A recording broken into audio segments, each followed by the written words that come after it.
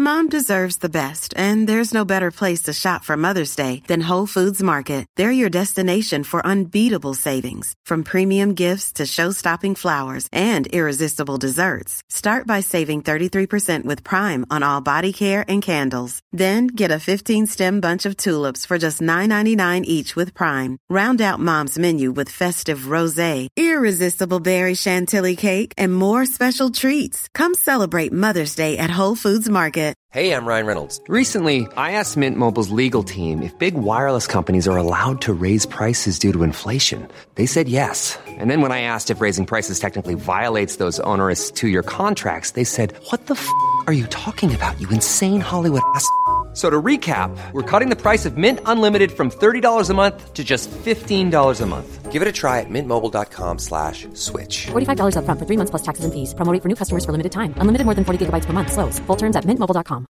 This is Paige, the co-host of Giggly Squad, and I want to tell you about a company that I've been loving, Olive & June. Olive & June gives you everything that you need for a salon-quality manicure in one box. And if you break it down, it really comes out to $2 a manicure, which is absolutely insane. It's also so easy to get salon-worthy nails at home with Olive & June. The difference between how your nails used to look when you did them yourself and now with the Mani system is a complete game changer. The best thing about Olive & June, too, is it's a quick dry. Dries in about 1 minute, lasts for 5 days, and full coverage in up to 1 to 2 coats. Visit oliveandjune.com/perfectmani20 for 20% off your first system. That's oliveandjune.com/perfectmani20 for 20% off your first system.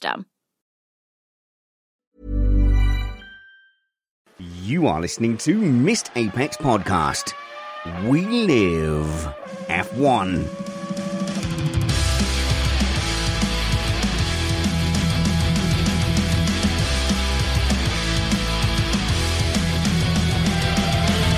Welcome to Missed Apex Podcast. The title of today's show is Mission Win? No. And that is by Philby Scrolling on Twitter.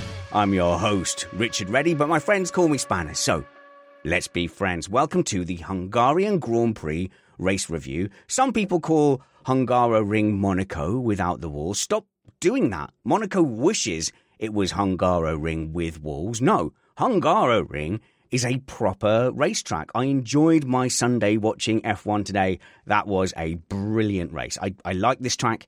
It is a proper racetrack. Clearly, the cars have grown a bit big for it and a bit fast for it, but I always enjoyed the racing here. Sector 1, yes, that's the only real opportunity for overtaking, but it is a genuine opportunity for racing and overtaking. You see lots of skill, different lines, and you see racecraft-based battles. And I think this is another win for the regulations as well. And I don't care how broken my record sounds, these regulations looked bad because there was too many street tracks up at the front of the calendar. The new regulations aren't perfect, but they are a step in the right direction. This track, more than any we've seen, proves it. This is a good track. The aerodynamics in F1 rendered just a little bit numb, and I think F1 has taken steps towards fixing that aero. If we take a step towards it in Hungaroring, maybe we take a step towards saving some of the other tracks as well. But it was a fantastic race, and at various times there was 5 drivers who had a legitimate shot at winning this Grand Prix, and it's been a while since we've seen that. So coming up, we'll discuss, are Mercedes actually back? And is it a little bit too late? Probably. How good is George Russell? I'll claim that he's among the most aggressive and talented drivers in modern F1. And I'll also claim that he's not quite on Hamilton's level yet, but that's okay. The future is a very long place. We'll ask, is Ferrari fundamentally broken at a management level? That sounds harsh. Good. And we have a lot to unpick in the midfield as well. Did Ocon definitely mess up Alonso's race? Sorry, Matt. And we'll ask, are Ferrari allergic to champagne? We are an independent podcast produced in the podcasting shed. With the kind permission of our better halves, we aim to bring you a race review before your Monday morning commute. We might be wrong, but we're first. I'm joined in the shed by Matt Two Rumpets. Happy birthday, sir. Well, thank you very much. Although it looks to be now a sad one, as I'm going to have to devote the rest of my entire life to figuring out how Ferrari got it this wrong at the Hungaroring. And in the shed, our race analyst, Alex Jeansy Van Gene. Hey, Alex. Hey, Spinners. I've had a drink and I want to rant about Alonso and Stroll. And you may. And joining us from the other side of the whole entire planet, we've got Jonathan Simon. Hey, Jono. What's going on? I love that race. Proper Grand Prix racing. That's what we love. Lots to unravel. It's a big ball of string. It's very tied up. It's all tangled. Let's unravel it. I like it. Let's unravel that big ball of string. Actually, you threw me a little bit there, Jono. What I really wanted to do is say, let's have a look at where the race is won and lost.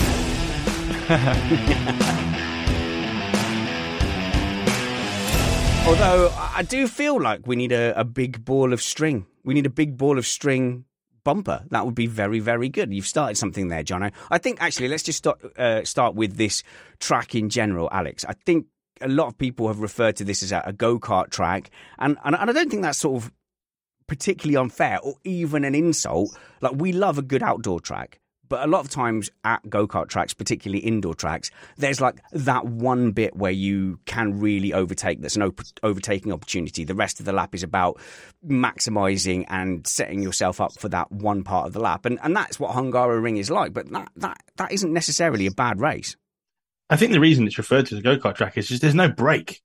You're literally corner into corner into corner into corner, and you've got to breathe deep to actually survive the circuit. Again, I know people don't like us talking about iRacing, but it's been the track on iRacing for the F1 this week, and it's breathless just to do 17 laps. Yeah.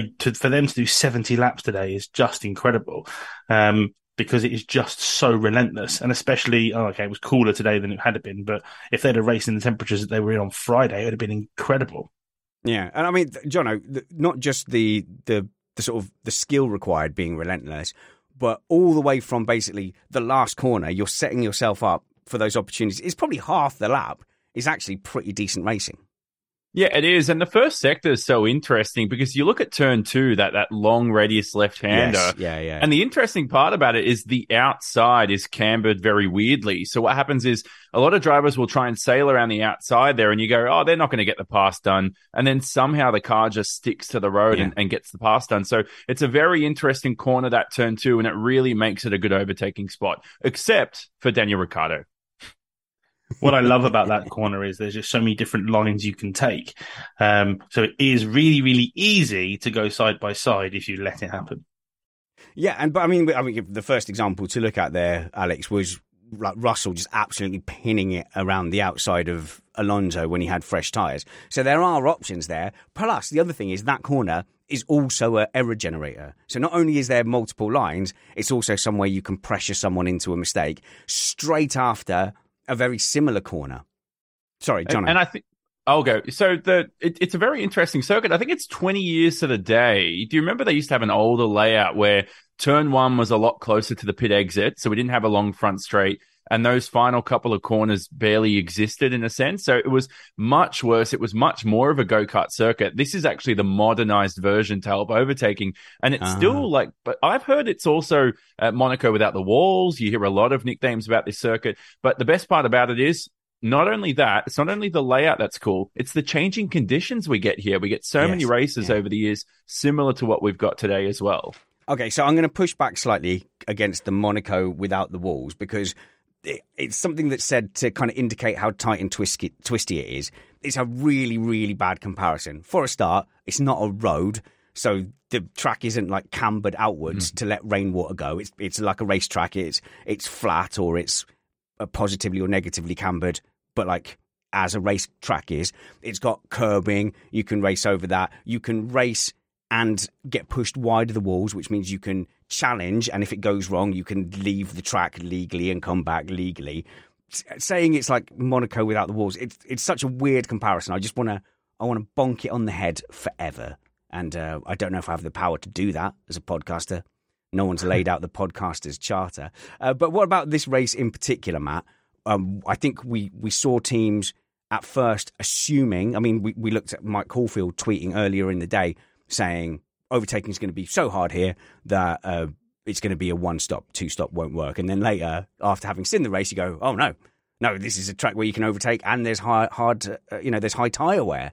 So I think this race really did offer a lot. If you were a team boss at the start of the race today, where would you have gone with your strategy looking forward?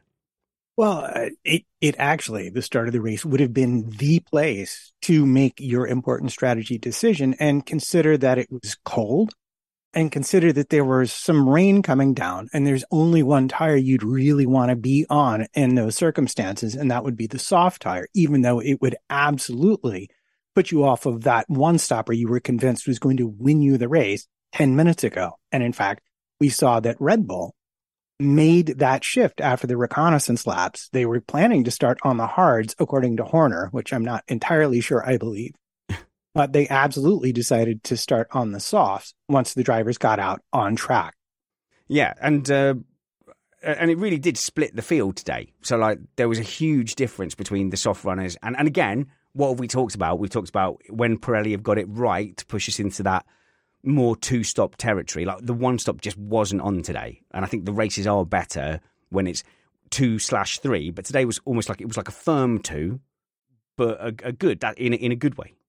Yeah, it was in a good way. I mean, essentially what you had is a situation, well, you had a complicated situation, but simply put, if you made the wrong tire choice at the start of the race, if you were on the mediums, you had a chance, but if you tried the hards, you were toast. And so if you stuck with Pirelli's two compounds, the medium and the soft, that was their quickest way around the track in a two-stop, then you were going to do okay as long as you trusted the tires to do the job. And we'll get into it more later. But if you were going to ask where the race was won and lost, it's when they took those tire blankets off. The people on the softs had the decided advantage. Okay, so last season, we were all complaining, and by all, I mean mainly me, saying that we should get rid of this rule that you have to start on the race tire that you qualified on if you qualified in the top 10. Jono, is this a good change? Of course it is. Look what it gave us today. I mean, that was a prime example of it. You had George Russell going, I'm going to sail away, which he didn't on the softs. You had Ferraris try to do something different. You had the Red Bull start on the softs to get a good launch because they started back towards the back end of the grid. I think it's a magnificent rule change. I think it was overdue. I think it was something we were calling for, ages ago, 5-10 years ago. We finally got it done. The sport's getting progressive. That's what I love about F1 the past few years. We're getting a bit more progressive now, which is nice, since Bernie left. And there is that dramatic moment, Matt, where we find out, what tyres the drivers are starting on. It's a bit less of a thing if it's a one stop, but I think it really opens up a lot of intrigue with these longer stops. And especially today, when you had Mercedes, for example, who we know can't fire the tyres up, and they split their tyre strategy because one of them has jumped up to pole. Yeah, I mean, it was a great element. Alex, sorry. I mean, when was the last time we ever saw Mercedes split a strategy? I don't... Hang on, I can tell you, it was 2015. Sure. It was specifically to separate Rosberg and Hamilton, wasn't it? It's like, yes, we'll have that little bit of a fight at the beginning. Now we'll put them on different tyres so that they separate. I'm talking about beginning of the race. Oh, right. So no. that's what I mean. It's just that case of to have them go so separate. I mean, obviously, because they know they're not ultimate pace fastest cars, so they have to try something different. But it was to keep George ahead, and it was to, I guess, extend Lewis into the race a little bit more. But I think Lewis might have wanted to start on those softs, considering where he ended up today, and the fact he got stuck behind Lando. Yeah, well, if we're going to get into that a little bit, he expressed as much that for him, he got killed on the medium tire, and that, obviously the DRS fail in qualifying, meaning him starting further back. It made sense from Mercedes' point of view to put him on that tire. And it made sense to put Russell on the soft tire because essentially he was about the same speed as the Ferraris on the medium tire. Yeah. Both Ferraris on the medium tire is where you begin to think, maybe a trick has been missed here. Well, I think Mercedes were thinking, well, let's check our race pace out. Let's see if Russell can extend a 5-10 second advantage on Ferraris who were starting on mediums, and he didn't, because essentially they had inverse strategies. Lewis was on the soft for the final stint. George was on the soft for the first stint, but George just didn't make that tire work in the opening stint. I think if he did and he clawed out a good 5-10 second advantage, I mean, look, I think Verstappen would have still won the race, but he would have been up there for second for sure. So it's just that opening stint for Russell that definitely cost him. Yeah, obviously, Matt, Russell had a full petrol tank. A full, he was a big heavy car for those softs. And let's remember that it's the early laps that really give Mercedes the hardest time with regards to lap times, or at least certainly for Hamilton, as we looked at. So Hamilton would have gotten more usage out of the softs at the end of the race, I think, than Russell did at the beginning. But he did well to extend the stint that far because, for example, Norris absolutely could not. All right, but before we get too deep, we need to really focus in on the race winner. How did Max Verstappen win this race?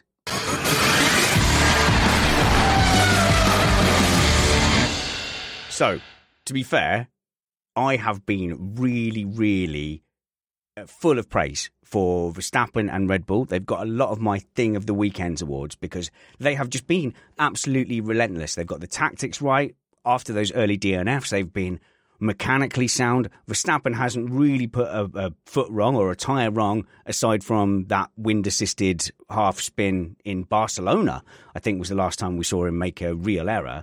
So this, by comparison to the rest of the Red Bull season, has been a scruffy weekend.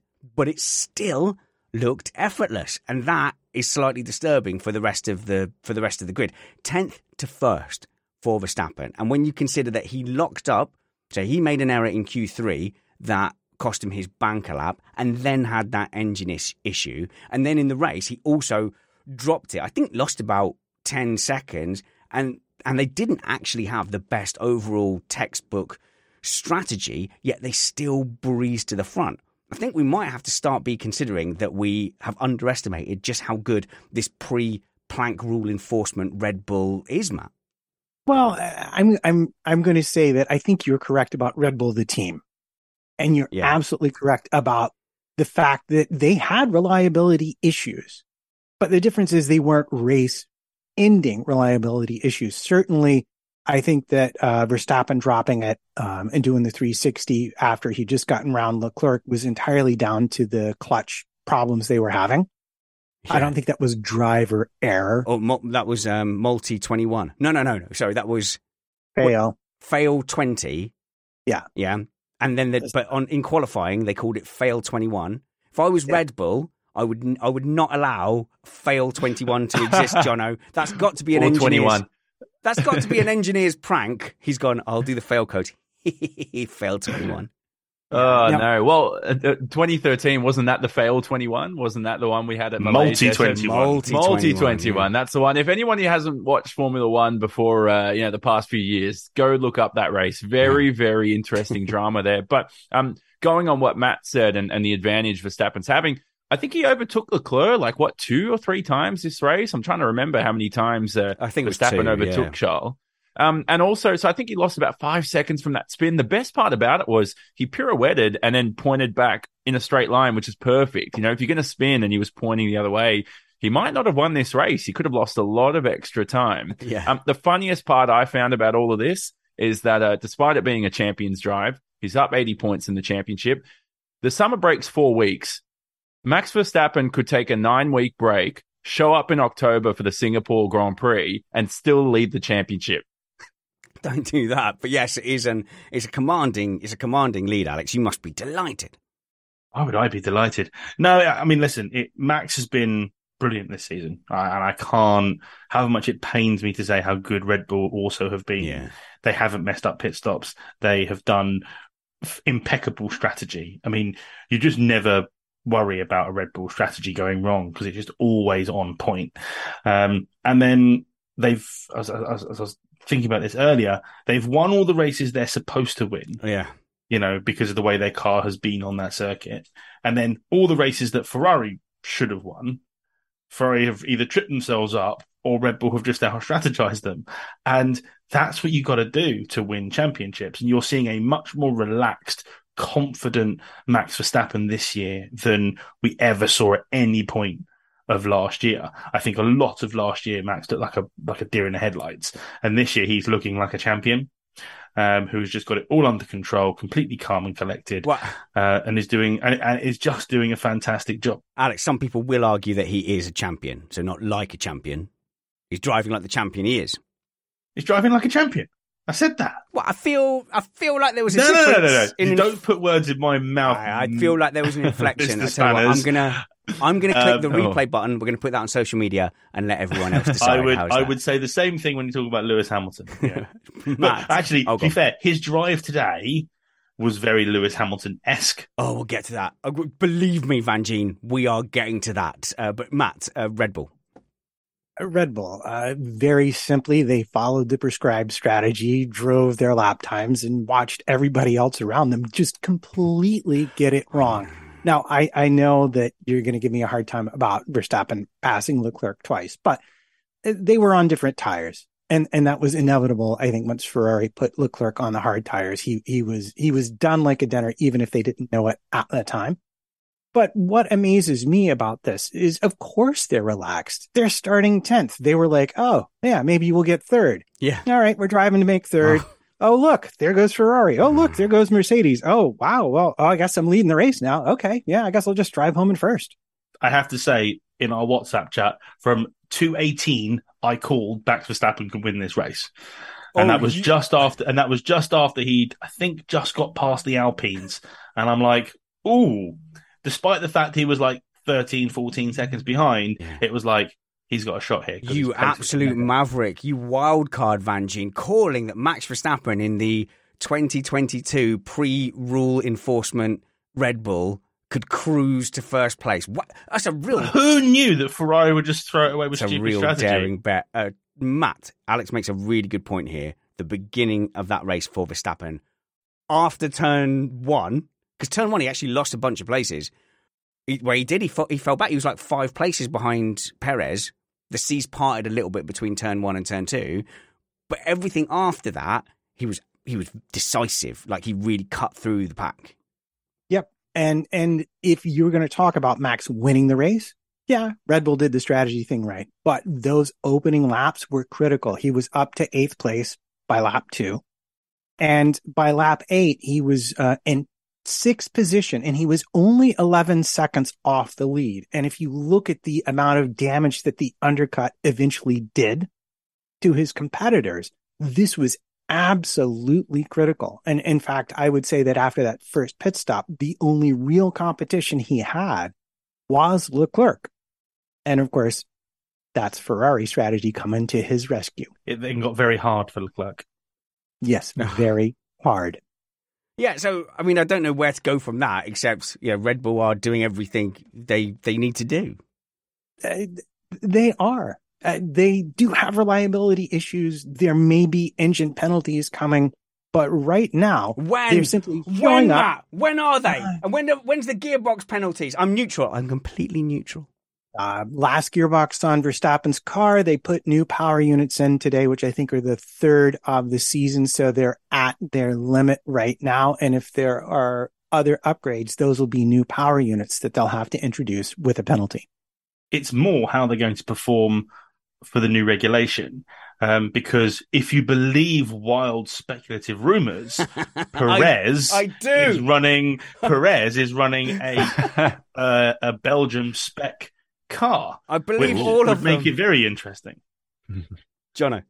Look, I think if they're going to take the penalty, why don't you just take it at Belgium? Just come back. Didn't they I think a few people have done that over the years. Just come back at Spa, come back at Monza, take the penalty there, overtake people, and then it's going to look like, instead of, your engine blows up before Singapore, now you're starting last, now you end up P8. I think Red Bull's got this season, I mean, is it too obvious for me to say they got one hand on the trophy? Oh, we'll see. Hang on. I'll come back to that in a second, Matt. Yeah, I just want to say it was actually incredibly inconvenient for them that they've done so well with their power units because, after Verstappen had the problem yesterday, they mount a new one, whereas Gasly at the race, they finished Gasly, put a new power unit, had to start from the pit lane. Imagine Max could have started from the pit lane and still been well up into the points today and with a new power unit to boot, except for they'd done too good a job. So they just put a new power unit in and had to start from 10th. Little did they know winning was in the cards. What surprised me as well was how easy it was to overtake today. I remember last year, Lewis could barely come through the field and Ocon won the race. I was so surprised by that. No, it's good. I think it's a combination of the regulations. It's a combination of also maybe different conditions because we're used to it being very hot at Hungaroring. So I don't know if there was a lot of graining on the tyres. Maybe that made a difference as well. But I'm willing to apportion a good amount of that overtaking to the regulations. And even though Aston Martin came in with this revolutionary rear wing, I don't think people are going to be scrambling to go and copy Aston Martin at the moment. I just want to quickly, and I don't want to dwell on this too much, I just want to talk about the rumor that Sergio Perez has got this new floor that is basically testing the car that Red Bull are going to have to run after Spa to be in line with the new technical regulations.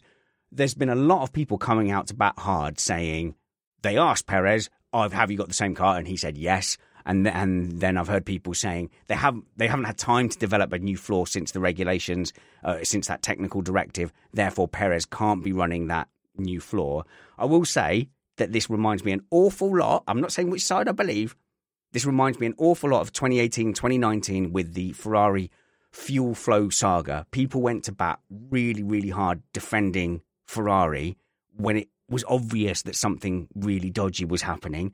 We saw Ferrari suddenly lose power and straight line speed, and people were insisting to me until they were blue in the face, no, Ferrari are just choosing to run higher downforce. And all the Ferrari power units, they're also choosing to run higher downforce, even though it's clearly not doing them any favours. I'm just saying that while I'm not buying every rumour, I'm also not going to say it's impossible that there's been a closed door behind the scenes deal where they've discovered something Red Bull are doing and Ferrari are doing, and they've said, hey, sort this by France. That was the first one. And that seems to have gone out a little bit. So maybe a little bit more backdoor shenanigans saying, hey, get it sorted by Spa-Francorchamps. And then Ferrari have gone, okay, we will. But Red Bull, they've got one driver they want to win the title. They've got another driver they can use for all sorts of things. So is it a massive stretch of the imagination that Red Bull, they don't have to change the floor, by the way. All they have to do is change how the plank interacts with the floor. Is it really beyond the realms of possibility that there's an agreement where they have to sort it by Spa and they're using Perez to make sure that they're ready for that?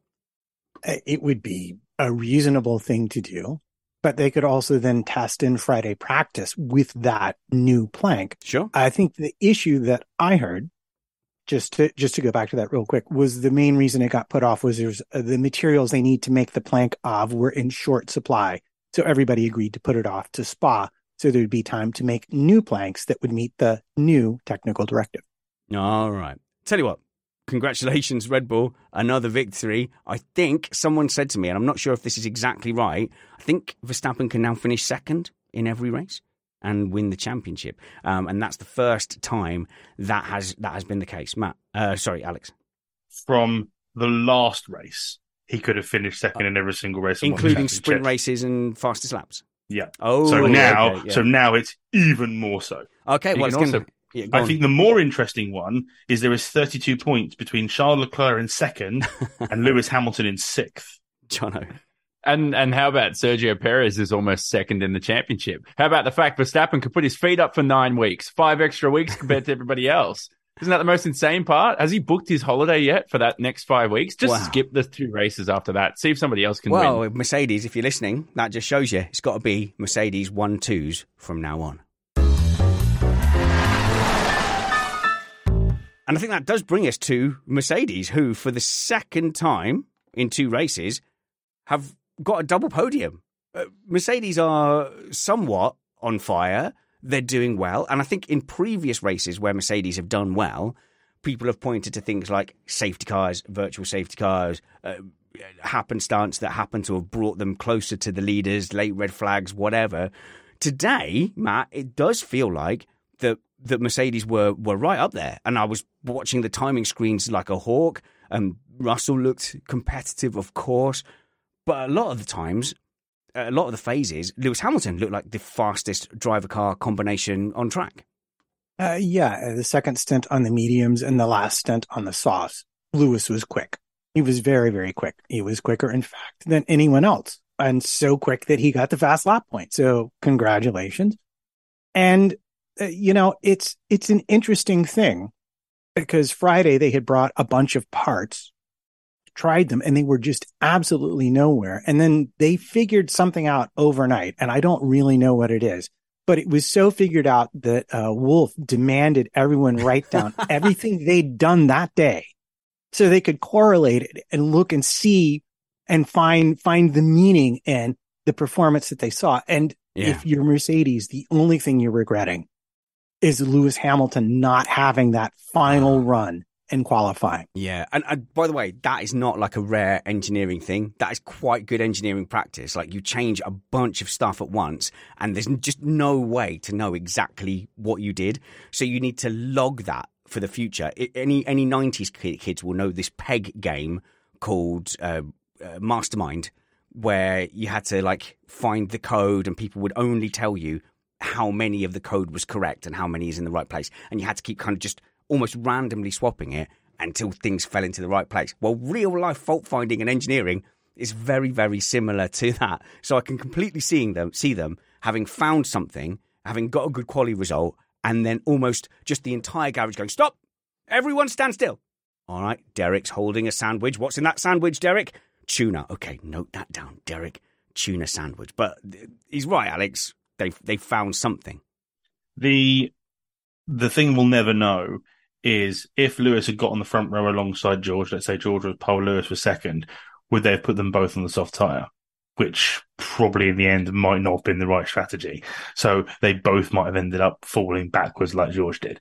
I'd like to think they might have tried to be a bit more confident if they had both cars on the front of the grid and still gone for the mediums. But if you notice on that first lap, Lewis was not tidy.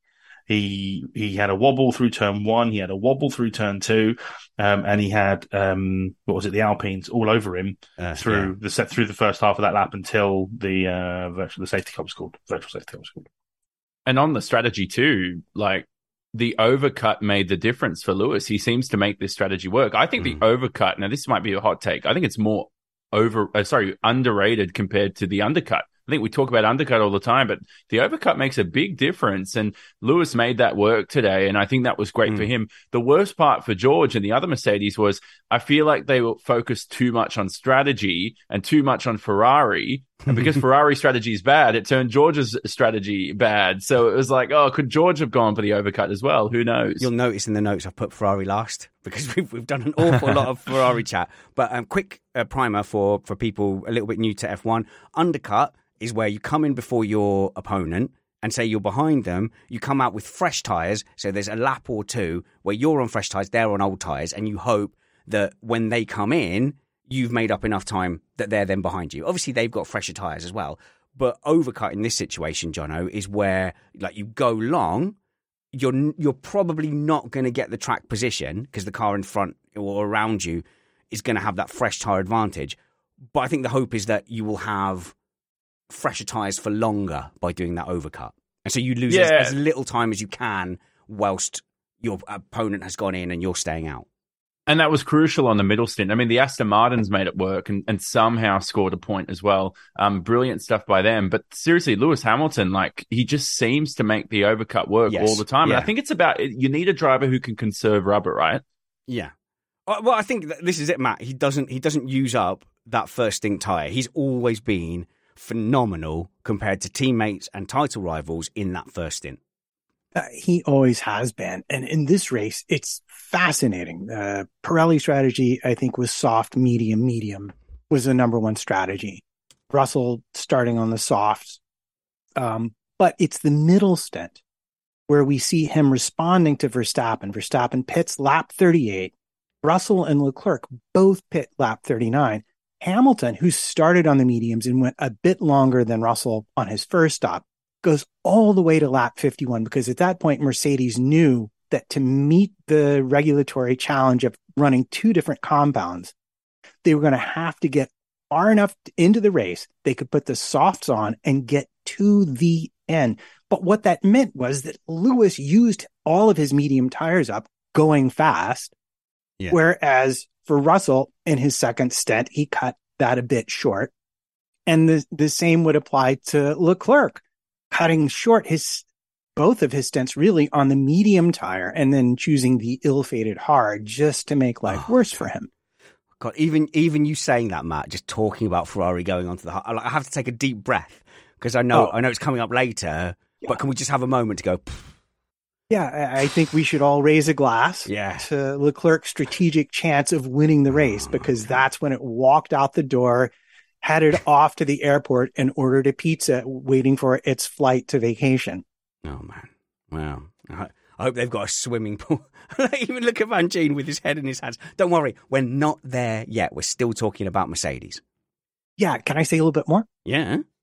I did right before the show, is one of the 92 things I was trying to get done before we started. I went and looked at the lap times, and I compared Verstappen's lap times in the second stint to Hamilton's lap times. Okay. Hamilton was basically the same speed as Verstappen on that stint, if not occasionally quicker. I'm just saying, for everyone who's wondering about where Mercedes is in race pace, yeah, once they get those tires going, they seem like they're kind of there. And of course, Lewis Hamilton, his results for the last 5 races have been P3, P3, P3, P2, P2. Pretty good. Only Max has scored more points. Yeah. But still, Max has scored more points. Everything. So let's not get carried away. Let's not damn them with faint praise. Lewis Hamilton had an absolute blinder today, especially compared to where he started in P7. And I think I want to come back to that. In fact, no.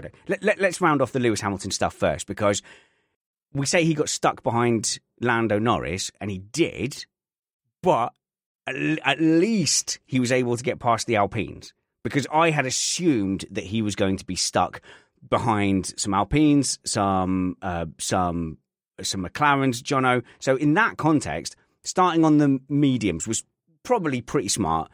Sit behind them, realise that you're going to be stuck, wait for the softs to go off, and then do your overcut that you were talking about.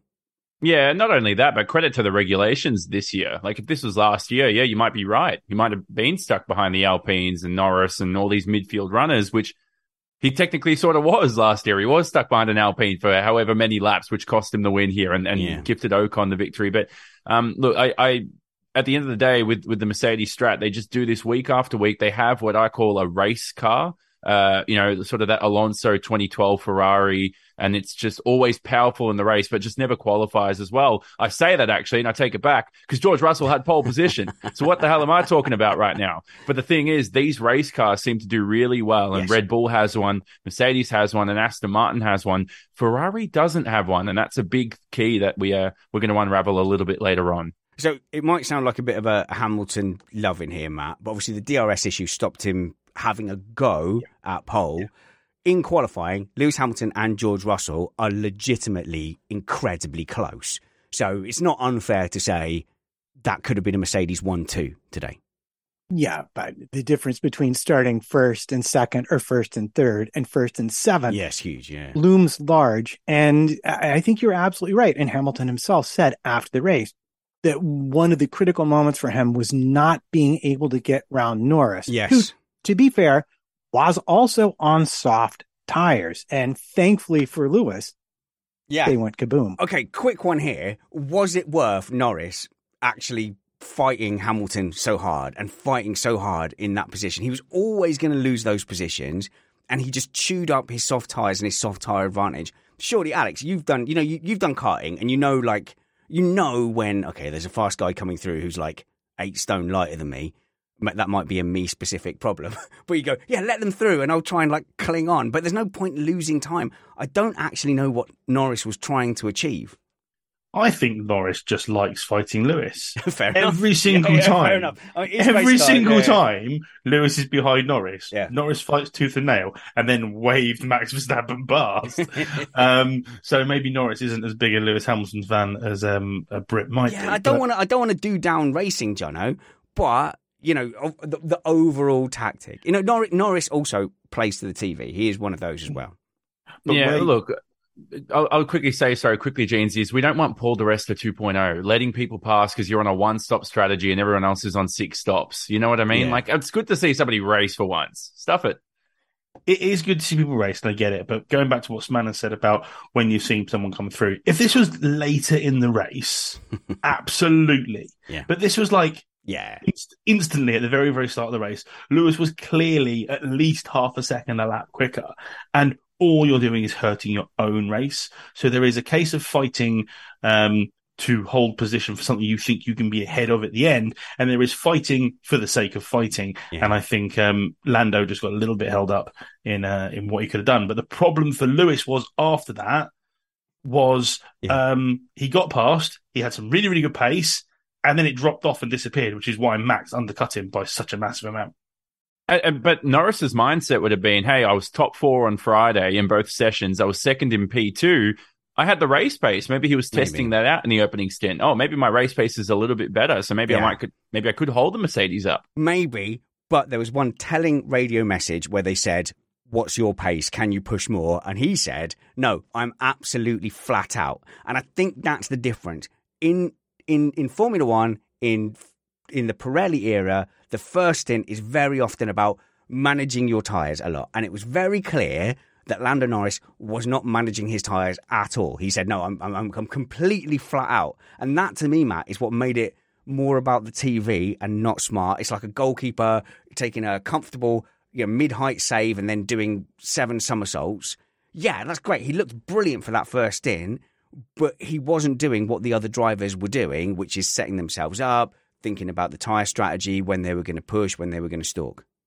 Yeah, he didn't make the minimum window for the first stint on the softs, according to Pirelli. And in fact, I know it was Verstappen overcutting Lando. He lost so much time on those softs at the end of his stint that Verstappen came in 2 laps later and was still significantly ahead. But also, what it seemed like today is Lando again was in kind of no man's land for the whole race. Yeah. He was miles behind the top 6 and miles ahead of everybody else behind him. Maybe he was lonely and just wanted some fun. Maybe he did. And actually, I can't blame that. From an entertainment point of view, that is fantastic. It's very, very hard to tell an F1 driver or any racer, like, don't race. So I'm not kind of bemoaning it. I'm just saying it was a kind of an artificial position that he was holding. To me, it feels a little bit like a glory run, like being aware of reputation. It's like being in the lead because of pit stops and then fighting tooth and nail for the guys that have done their pit stops and trying to overtake you. It was a little bit like that. But I do want to turn attention to George Russell, who I think really, really was on display this weekend. Obviously, there was a little bit of, not luck, but he looked great against Lewis Hamilton because Lewis Hamilton had that DRS issue. So because he was on his own and not expected to do anything, it looks like he's performed an absolute miracle getting to qualifying. But he has done a very good lap to get onto pole position in qualifying because he's very good at doing a very, very good lap. And it's situations like this that can kind of highlight it and show what drivers can do. But I think the other place that he really covered himself in glory was defending very hard against Leclerc. And I think, like this situation with Lando Norris, it's not too dissimilar. He was always fighting a little bit of a losing battle against Leclerc. But the way he defended, the way he positioned his car, the way he fought, actually one of those cut across the tracks into turn 5 was incredibly harsh. And then the way he came back at Alonso, this was a showcase for what George Russell can do. And the PR game is very, very important. The career game is important. People around the world saw images of George Russell fighting up front against title contenders, doing incredibly. Alex, this has been a fantastic race for George Russell's stock. Absolutely. I mean, I've been praising George Russell since I saw him in Formula 2, and I've said it from day one. The guy is the real deal, and he showed that at the start of the race. Yeah, he got a great start. He didn't buckle under the pressure and mess up the start. He got himself a gap during the virtual safety car. Again, was super clever on how he managed the safety car on the virtual safety car restart. Got a really big lead and just held this 2.6 second gap for a really, really long time until his tyres started to fade. I was a little bit aghast at the way he defended from Charles Leclerc when Leclerc eventually got past, because he definitely moved in the braking zone, and I thought we were about to have an aeroplane crash. Right, okay, so this actually leads me to what I wanted to say about George Russell, and this isn't a judgment on whether this is good or bad. This is a statement of fact, and let's see if you agree with this, Jono. George Russell is as aggressive a driver as there is in Formula One. The radio silence, that's not good for the podcast. Look, he's one of. I think, look, on a scale of 0 to Verstappen 2021, he's not quite the 10. You know, Verstappen last year was as aggressive as you could ever get in a car, but I think Verstappen's more aggressive than him. But maybe that's changed now. Maybe you might be right. I think maybe since Verstappen won that first world championship, he doesn't have that pressure on him. Yeah. Russell now could be the most aggressive driver. But remember, look at the difference. Russell's fighting for a world championship. He's got something to prove. Verstappen doesn't have anything to prove. His life's sorted, basically. I think George is very low-key aggressive. You don't realize he's aggressive until you really, really look into it. But yeah, I mean, he came into the race today thinking he's going to win. Absolutely, that no other thought crossed his mind than I am disappearing. I've got these softs. I'm galloping off into the distance, and I am winning this race.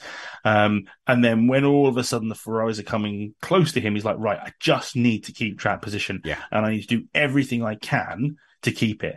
And if I've got to be ultra aggressive, I'm going to be ultra aggressive. But Charles Leclerc is also aggressive. And I think they both know what to expect from each other. And it was a fantastic spectacle to watch these guys. And the thing that it just makes me so happy for is the future of F1 is so secure with these guys at the helm. It's so secure because they're all fantastic racing drivers. They've all got so much speed, and they've also got a bucket load of respect for each other. And it makes all the difference.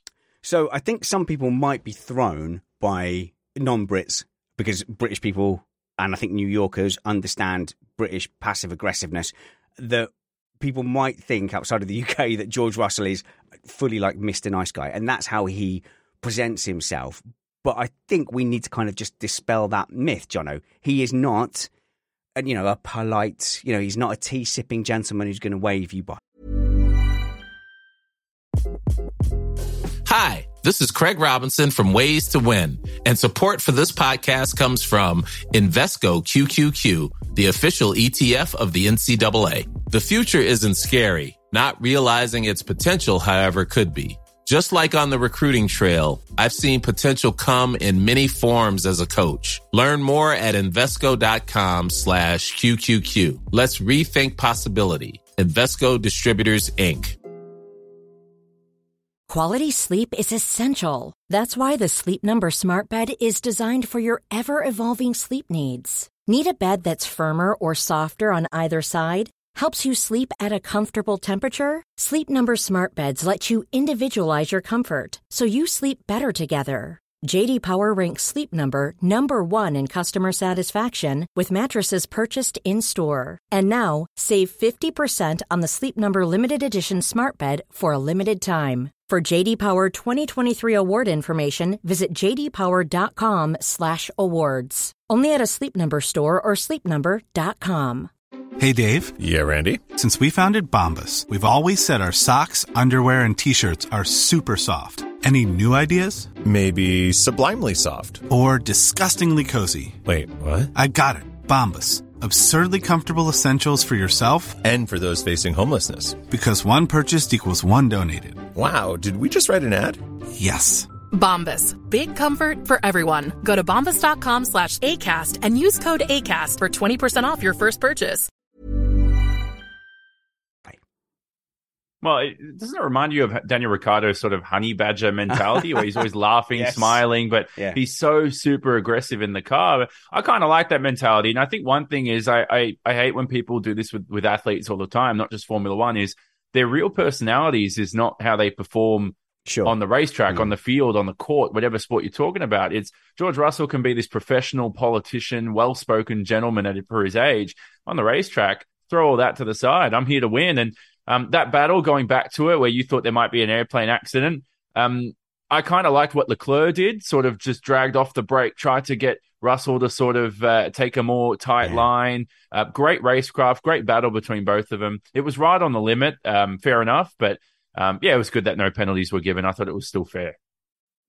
Jasper Moran in the chat says, because he talks like a gentleman, so polished, Verstappen is always blunt, you see it coming.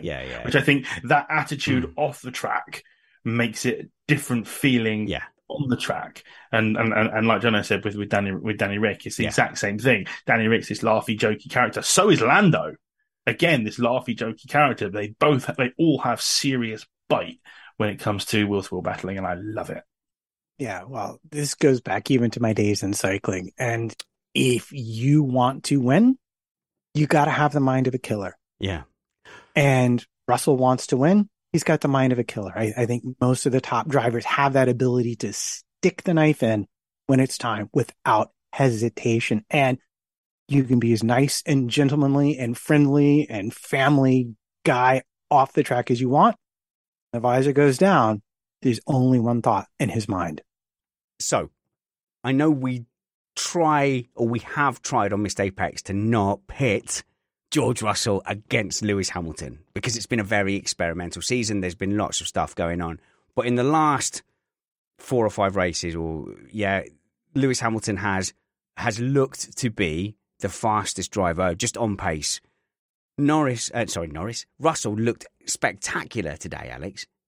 But perhaps we are seeing peaks and troughs, whereas Hamilton knows where exactly to apply himself in the race. I think this race kind of shows to me still that we have a spark of brilliance and something to look forward to with Russell.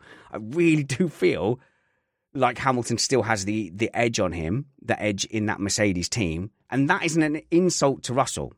To say that you look spectacular, but not quite as a complete package as the 7-time world champion that is your teammate, that's not an insult, but I think it's the truth.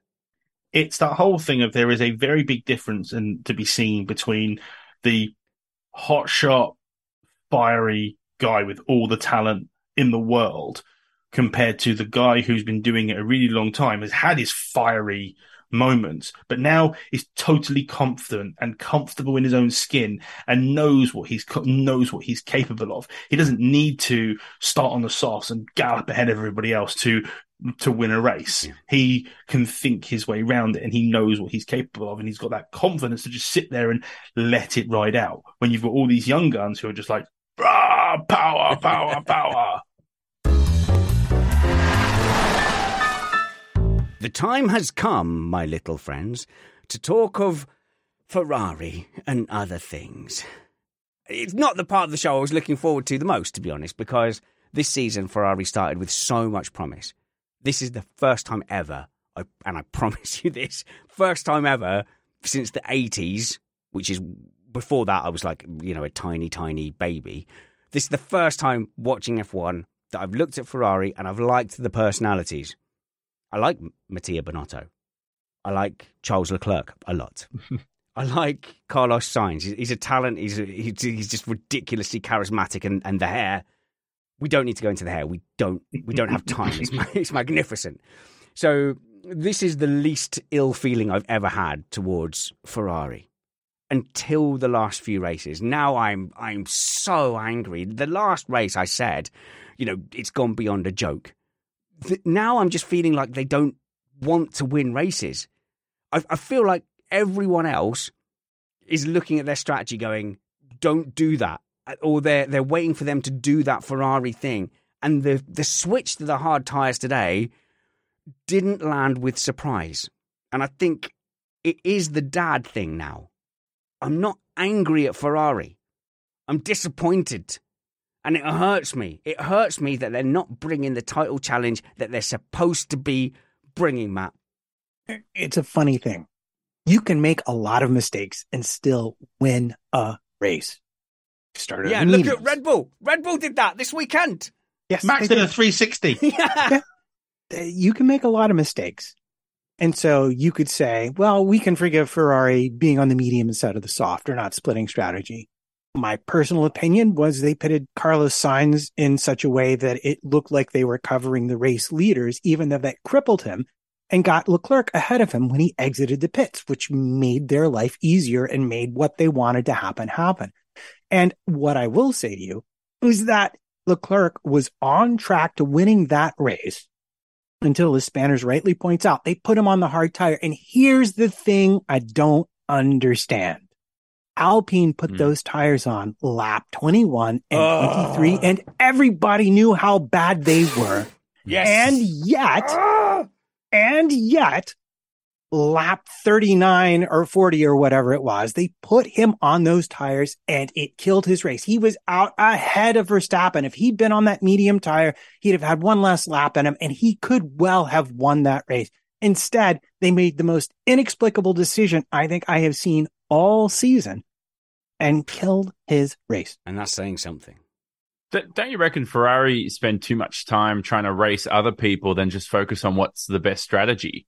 I mean, that like to me today, it was why look, if you're going to put him on the hards, which they knew it wasn't going to work, as Trump had said, at least go soft. Like they had to go to a different compound, right? So they knew the softs weren't going to work. If you're not going to extend that second stint, go soft, do something different. But to go hards when you have all the evidence there is just absolutely baffling. Look, I will say this. I did hear Mattia Binotto after the race said, hey, our car just wasn't quick. And you know what? Initially, I was like, that's BS. But then I looked into the data and I was like, you know what? It's not that bad, you know?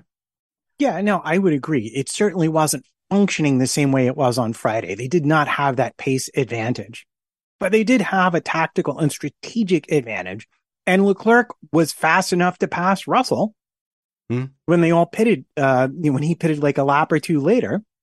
And so I think Leclerc in that car was fast enough, given the advantage he had over Verstappen, but the hard tire killed it. And yeah, it's tire warm up at the rear axle. That really was what got them because of the track temperature. So but nobody but me cares. We all care. We love your information dump. Never talk about fuel efficiency again, though, if that's okay. The mailbag episode. I mean, that was horrific. The mailbag episode lost 57% of our download audience. As a guy with dyslexia, that was horrible. Sorry. No. I will hold my hands up and say that was my fault. I could have done a much better job. It was good information. Narratives exist. That's all we'll say on the subject. But Matt, you are an expert in tyre strategy, and that is, honestly, I think in the podcast sphere in F1, name me better people that break down tyre strategy and strategy in general than this man, Matt Trumpets. Even though he's had a birthday recently and he's getting super, super old, he's probably got a couple of years left in him. Why didn't Ferrari... Wait, what did you... Are you talking to me? Why didn't Ferrari just go a bit longer? Why did they bring... It felt like they made two mistakes. They brought Sainz in super early when they had the mediums to carry on, and I think Hamilton showed that you could go a bit longer on the mediums. And then they brought Leclerc in no man's land where you couldn't really make the softs last. That's why they went to the hards. But there was evidence the hards didn't exist. Why didn't they just go longer on the mediums? From my sofa, that seemed obvious. If you find out the answer to that question, please email me. Right, yes. Matt@missedapex.net.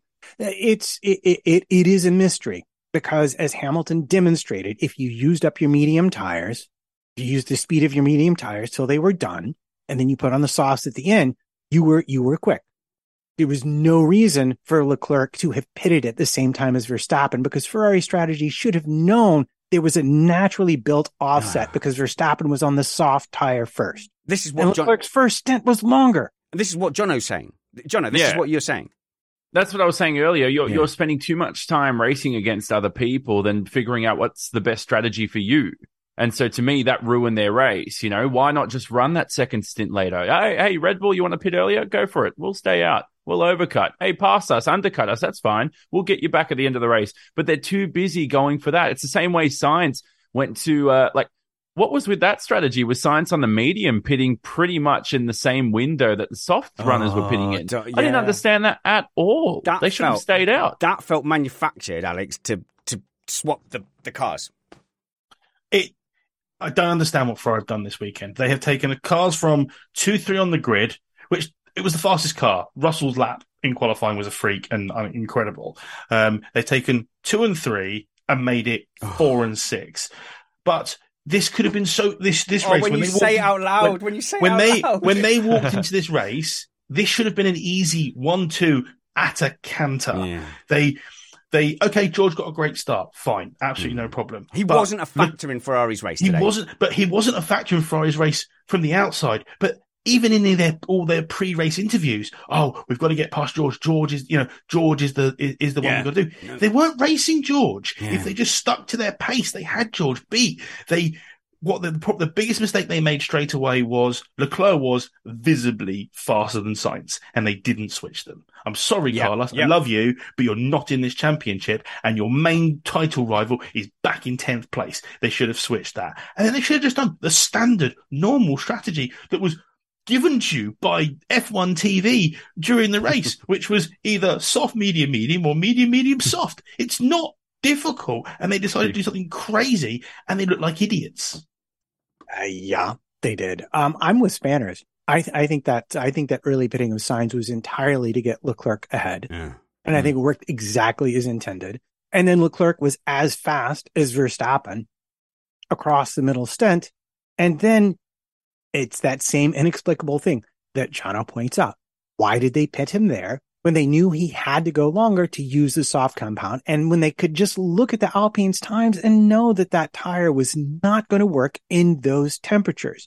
That's what I don't understand. Somehow Ferrari thought that hard tire would come on song and be better than the medium at the end. The only other conclusion is they thought that you could give Leclerc a set of sauce and a second a lap advantage, and he was not going to be able to pass Verstappen. And that's also equally hard to believe. So then here's the question, and this is what's going to sum it up.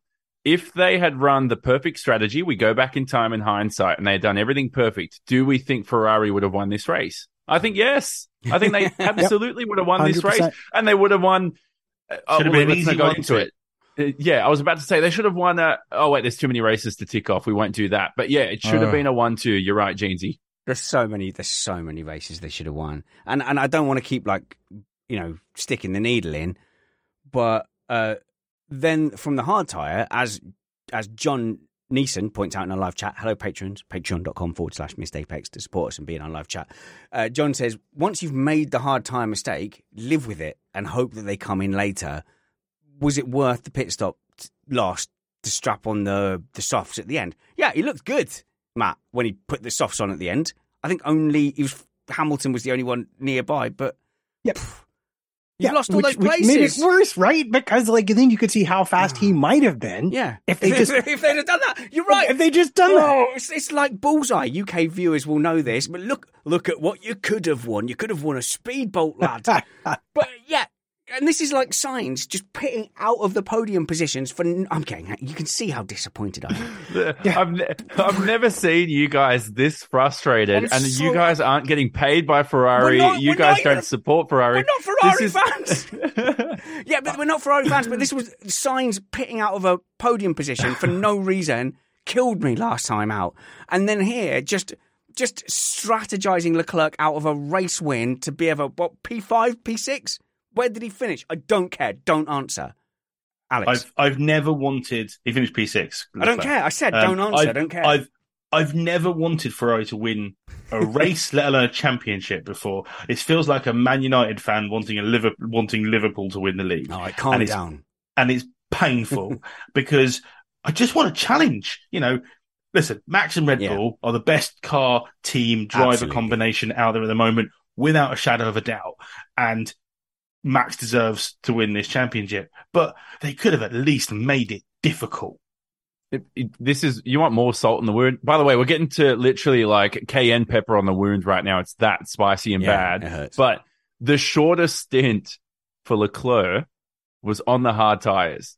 And he had 4 different stints. He had the medium, and the soft. And the shortest time he spent on a tire was the most durable tire.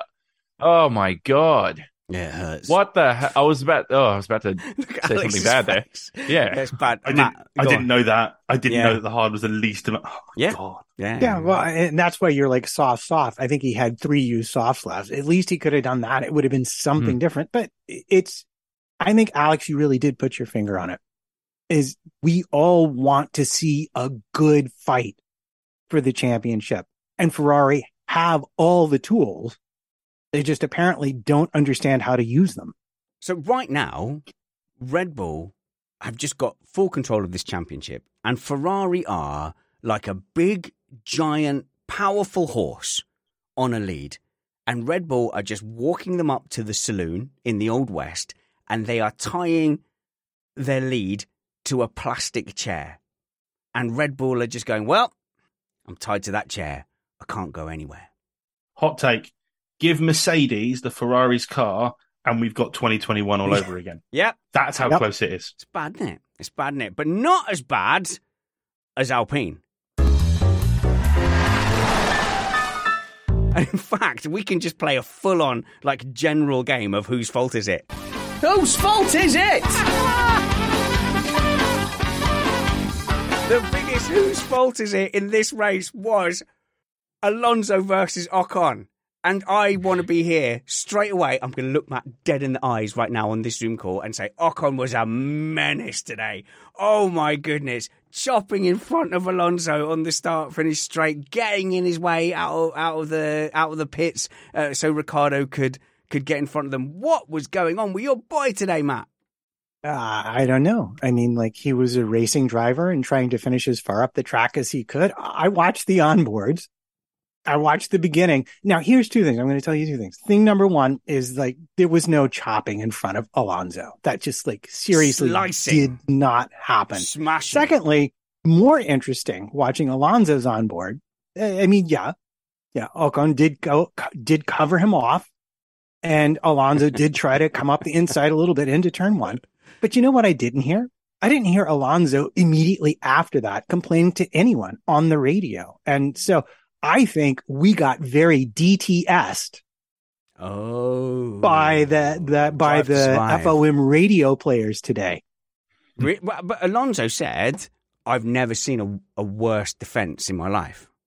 Was he not talking about Ocon at the start? I have no idea what he was talking about. All I can tell you is I watched up to the following corner and Alonso had said nothing on the radio to the team at that time. This is, again, the magic Alonso gaslighting the entire F1 universe. Because he just bitches and moans and complains. And because he's Alonso, everybody loves it and sucks it up. At the start, Ocon got an okay start. Alonso, as always, got a good start, and so did Lewis Hamilton. If you are a racing driver on the grid of a race, if you get a bad start, the thing you do is you move to the inside. You move to the inside so no one can dive down the inside of you, and at least you have some room to manipulate your position for turn one. Okay, so he wasn't blocking Alonso. He was just defending his position where he was and just putting somewhere where he is safe. Yes, okay, Hamilton flew past on the left because Hamilton got a good start. With the pit lane one, he comes out the pits. He stays perpendicular with the line at the side of the circuit because he's been told that Alonso and Daniel Ricciardo are there. He's gone tight to the apex of the first corner, gone a little bit wide as you would do having that kind of entry to the corner. Alonso's alongside him. He's gone to the inside of the corner because he's got cold tyres. He's lost a little bit of grip. And Daniel Ricciardo has pulled an amazing move and undercut both of them. It's not Ocon's fault. It's not Alonso's fault. It's a great move from Daniel Ricciardo, and don't take that from him. Well, okay. The start finished on lap one, off the start line. I hear what you're saying. Yes, cover the inside. That's good. Ocon took up a position which he thought was inside enough. Alonso was about to get his nose in. Ocon very clearly then went even more inside again. So, I mean, Jono, yes. If Alonso, this has been more clear cut. If Alonso was alongside, it would be a bit like Schumacher pushing Massa into the wall. It wasn't quite that, but it was really aggressive to your teammate. Barrichello. To your teammate, was it Barrichello? To your teammate, Jono. That's the rough bit. That's true. And look, if there was grass there, I think Alonso would have taken to the grass, knowing him. Like, he's that type of driver. Yeah. Obviously, you know, I think the actual wording of the radio message was something like, you know, I've never seen such defense before, basically insinuating that this guy is defending for his life right now. Alonso's the king of saying stuff in the press and the media to make himself look good, as Jeansy said. Yes, that's one thing. The one thing I'll say is, though, despite all this and despite people, you know, some people liking Alonso, some people irritating him, I love this Alonso and I miss this Alonso, and I'm thankful it's back. I'm thankful it's back. Hey, I love the intensity. This is what I miss. I miss everybody. Oh, I look good in the press. I'm calm. I'm classy and everything. Stuff that look as intense as Fernando. I love watching that every week. If Alonso was in the same position as Ocon, he would have done exactly the same, as aggressive, if not more so. And he then would have praised himself on how amazing a job he would have done. That is the type of person Alonso is. It's the type of thing he does. It is pure Alonso gaslighting.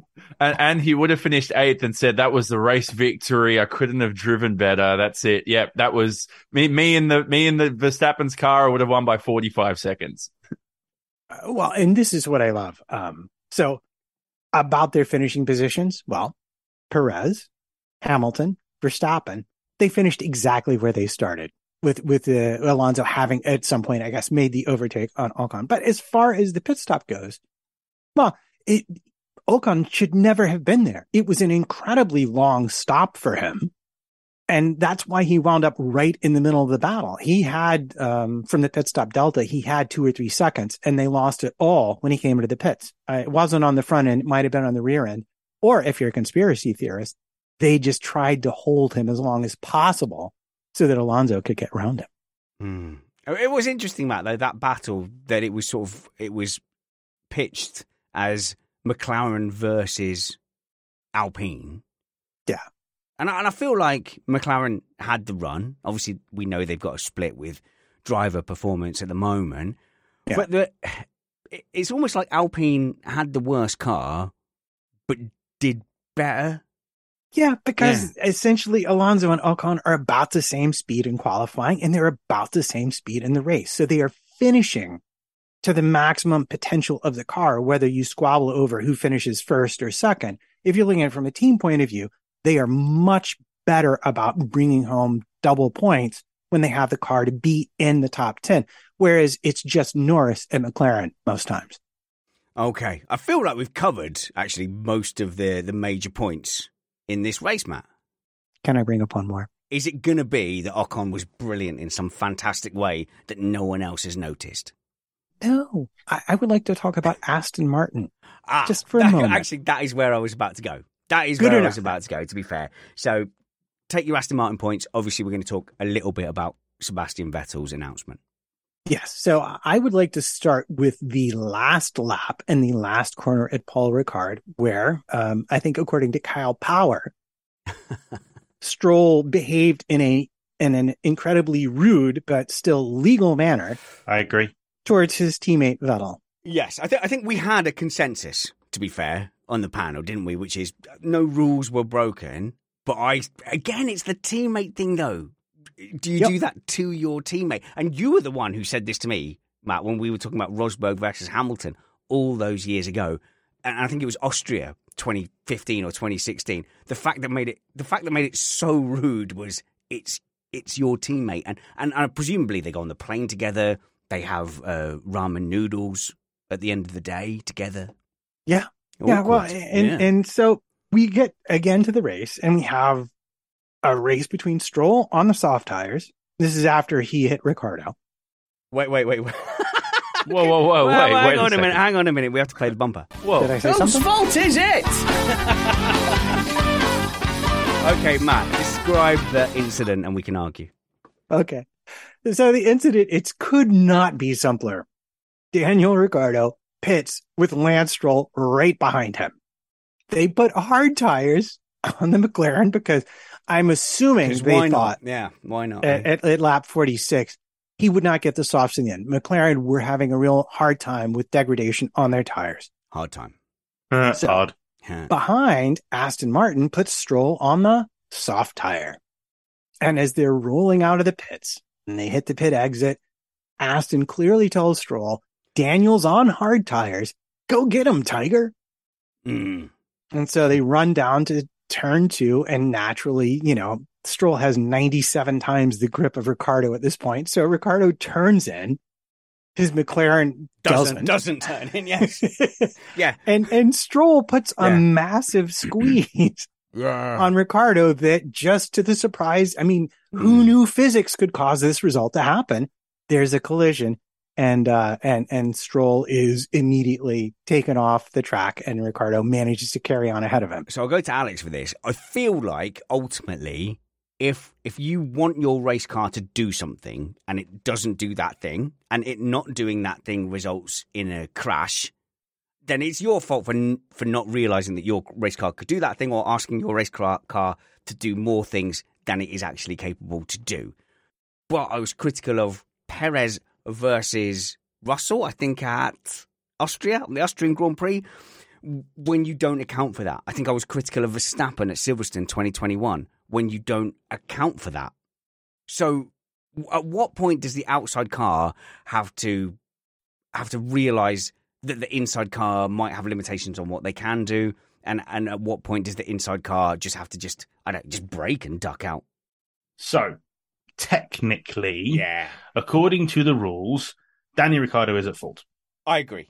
However, sometimes you have to think about surviving.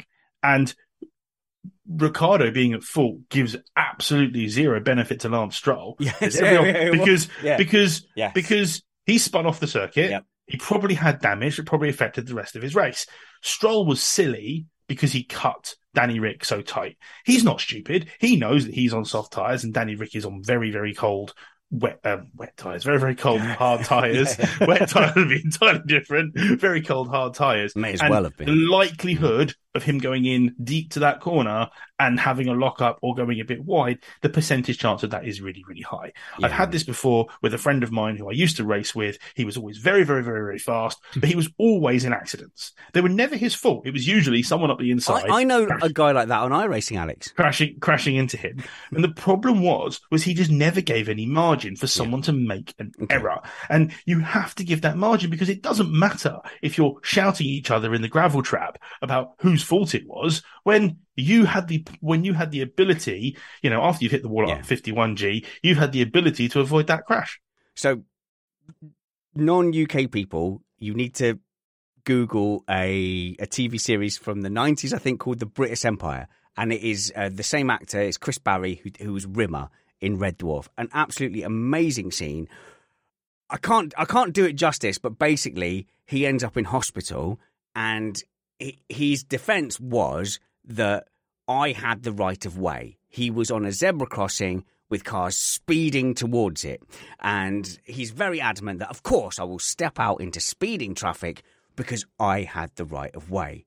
Doesn't help you because you're in hospital. And I think this is the difference between what is the rules and where does the blame fall, and what would you as the driver's coach want your driver to do. And I think that's where, Jono, Stroll might have fallen down here, is if you were Stroll's coach, you might have said, open this steering up, lads. He's got cold, hard tyres. You probably could have, you could have wall of deathed it. He's done on the way down to turn 3 anyway. Yeah, exactly. But you could have walled of deathed it like Russell did against Alonso and still made it.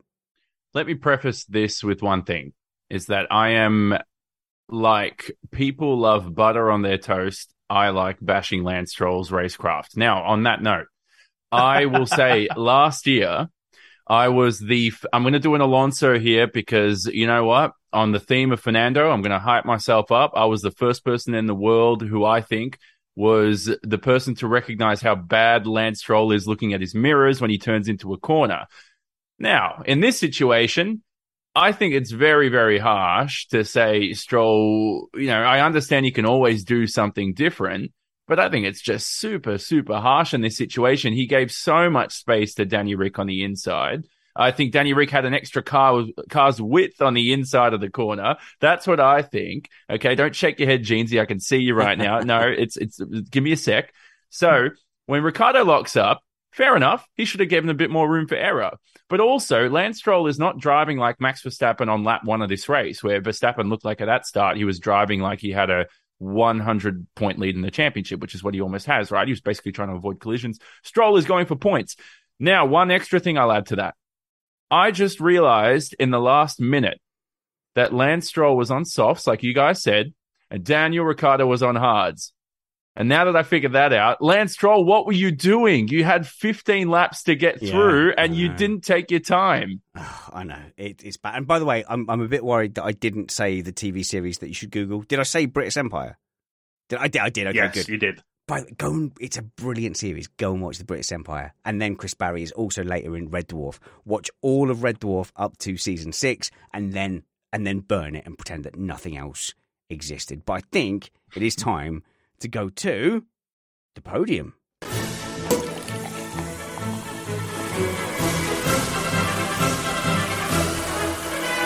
A race that I fantastically enjoyed. The Hungarian Grand Prix provided us with a little bit of everything. I feel like this was a buffet of Formula One. Was there huge drama? No. Was there some? Yeah, we had a little bit. Did I get full from the drama? No. I was ready for the next course, which was racecraft and battling. There wasn't as much as, say, a Silverstone thriller, but there was enough. There was the go-kart track indoor circuit characteristics where everyone was setting themselves up for that Sector 1 overtake. And that was fantastic. Was I completely full up from the start-finish straight overtaking? Nah, but there was a second course with turn 2. It was like a meze. It was like a tapas and a meze combined. I really, really enjoyed today. It was a little bit of everything. There was driver skill. There was intrigue from different teams doing well. There was inter-team battles. This track, these regulations, this weekend just provided me with a full suite of things to feast on in Formula One. And I am sated. So now we move on to the awards. We give out a good thing award and a bad thing award. We get to be super positive. And then from our sofas, we judge people who are really knowledgeable and fantastic about our sport of Formula One. And we just go, yeah, that was a bit rubbish. We allow ourselves this. So let's first go to Jonathan Simon. Hey, Jono, how's it going? How you going, mate? Okay, so you're in Australia, which is really super far away. Yep. Look, it's dark over here in this part of the world. Or is it dark over there yet? Isn't it like 10 o'clock over there? I'm in a shed, so I actually don't know. Yeah. You're in a little bit of a bunker there, are you? Yeah, well, do you want me to go with good thing of the week? Am I going first? No. Stop. I want to go with things you do. You commentate on stuff. Oh, yeah, I do. At the moment, we are doing what am I doing at the moment? I've got a series tomorrow on Motorsport Australia F3 series. That's actually on iRacing, which would be pretty cool. There's like some Asian qualifier series. I'll explain that a little later on Twitter. You can follow me at Johnny S8. JONNYESS8. The other gigs Sorry. It's a really bad Twitter handle, so you're going to have to say it slowly. Now, just one quick thing on that.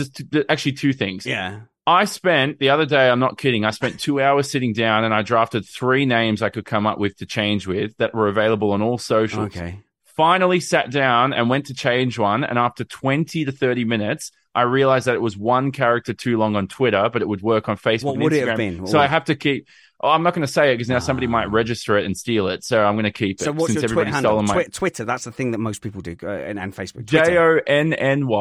JONNYESS8. Get me on Instagram too if you like. That's awful. I like to post Thankfully, Matt puts everyone's links in the show notes. So you can just go wherever you are on YouTube or your app and you can just click it.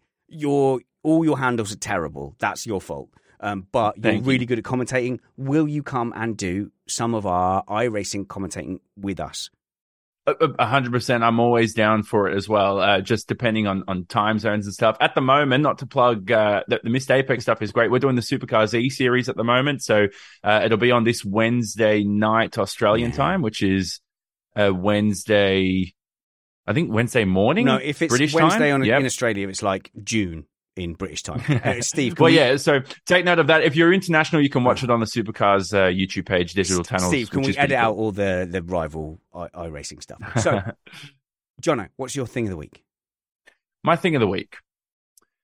I was initially going to give it to Nicholas Latifi leading practice 3 because I've been very harsh on him and I gave him that Greyhound idea where, remember in Montreal, I said, I think sprint weekend, let's scrap that and just have Latifi start a lap ahead and see if everybody can catch him. Okay. But I think that I want to keep it Vettel themed, and my thing of the week is Vettel not checking out since he retired. He's still feisty, and he didn't give the position back to Lance Stroll on the final lap. That's my thing of the weekend. Well done, Vettel, being ruthless. That's what life's about. Does anyone want to say anything on Vettel's retirement? Alex? Considering the guy was the big bad for the majority of his career for me, since he left Red Bull, and after his Baku wobble, I've just really taken to like the guy. He's a really respectful guy. I mean, the respect he showed Hamilton in the battles, in the championship losses and things like that against Lewis, and just the way he's conducted himself in the post Ferrari years, I've gained a much bigger respect for him. And I think the guy's got massive things he can do for this sport. I really hope he ends up something to do with Formula One because I think he can bring real change to the sport. And it will be sad-ish to see him go from a racing point of view, but he hasn't brought much lately, really. And I'd rather just see him in a admin role in Formula One and bring real change. Or even in a team role, bringing something to the management side of a Formula One team. He's got experience. Obviously, he was the F1, he was the Ferrari chief strategist between 2015 to 2020. So he could reprise that role. It would be very, very interesting to see what Seb would have done if he was in the position that Charles Leclerc and Carlos Sainz is in, and how he would have treated some of the calls that he's had. Because I'm willing to bet money he would not have let them put hard tyre on his car. That's very interesting. Alex, you, I mean, I like you. You're as close to a friend as I have. Oh, thanks. Generally, I wouldn't invite you to my house because I think inviting people to your house is weird. It's because you think I'll do a poo there. That's what it is. Yeah, and why not just go to a third location where that kind of thing is dealt with by someone else? That's been my argument. But from a racing point of view, I've always really, really respected you, and you've brought a lot of your racing knowledge to everything we've done, from karting to race analysis to iRacing. And you and Brad tried to convince me to move to a different car, and I respected that. But our iRacing series is staying with F3, but a lot of the things you guys have said to me have struck home. So we are moving to a Formula 3 series in our iRacing Cup where we have pit stops, where we have changeable weather, perhaps taking advantage of iRacing's rain feature. And if what? You want to take advantage of the weather? Yes, I do want to take advantage of the weather. I know I'm moving to that. We're going to have racier setup. So if you are an iRacer out there or a sim racer who wants to get involved, message us at what's our thing? racecontrol@missedapex.net to get involved. We stream that as well. We'll be starting that from September. And I don't know what you think about this, Alex. We're going to have a dedicated oval competition as well. So the fourth race of the night will be an oval race over 6 months, one race a month. To be fair, I'm keen to get better at ovals. I've never really taken to having a go at it. Richard Malden will love it because he has a specific steering wheel for it. That's our race. What car are you using for the ovals? The F3? It will be a mix. The F3 will feature. Oh, okay. It would be interesting around the ovals. Yeah, I've never seen the F3 around an oval. That would be very interesting. Neither. So, Alex Van Gene, you are at Alex Van Gene on Twitter. On Twitter, on TikTok, on Insta. Yeah. And I've got a YouTube channel too. And I've already sent Matt all the links, so it should be in the bio. Who was your thing, or what was your thing, or why was your thing of the weekend? My thing of the weekend, I have two, and I will come back to one if Matt doesn't nick it as well, is these regulations.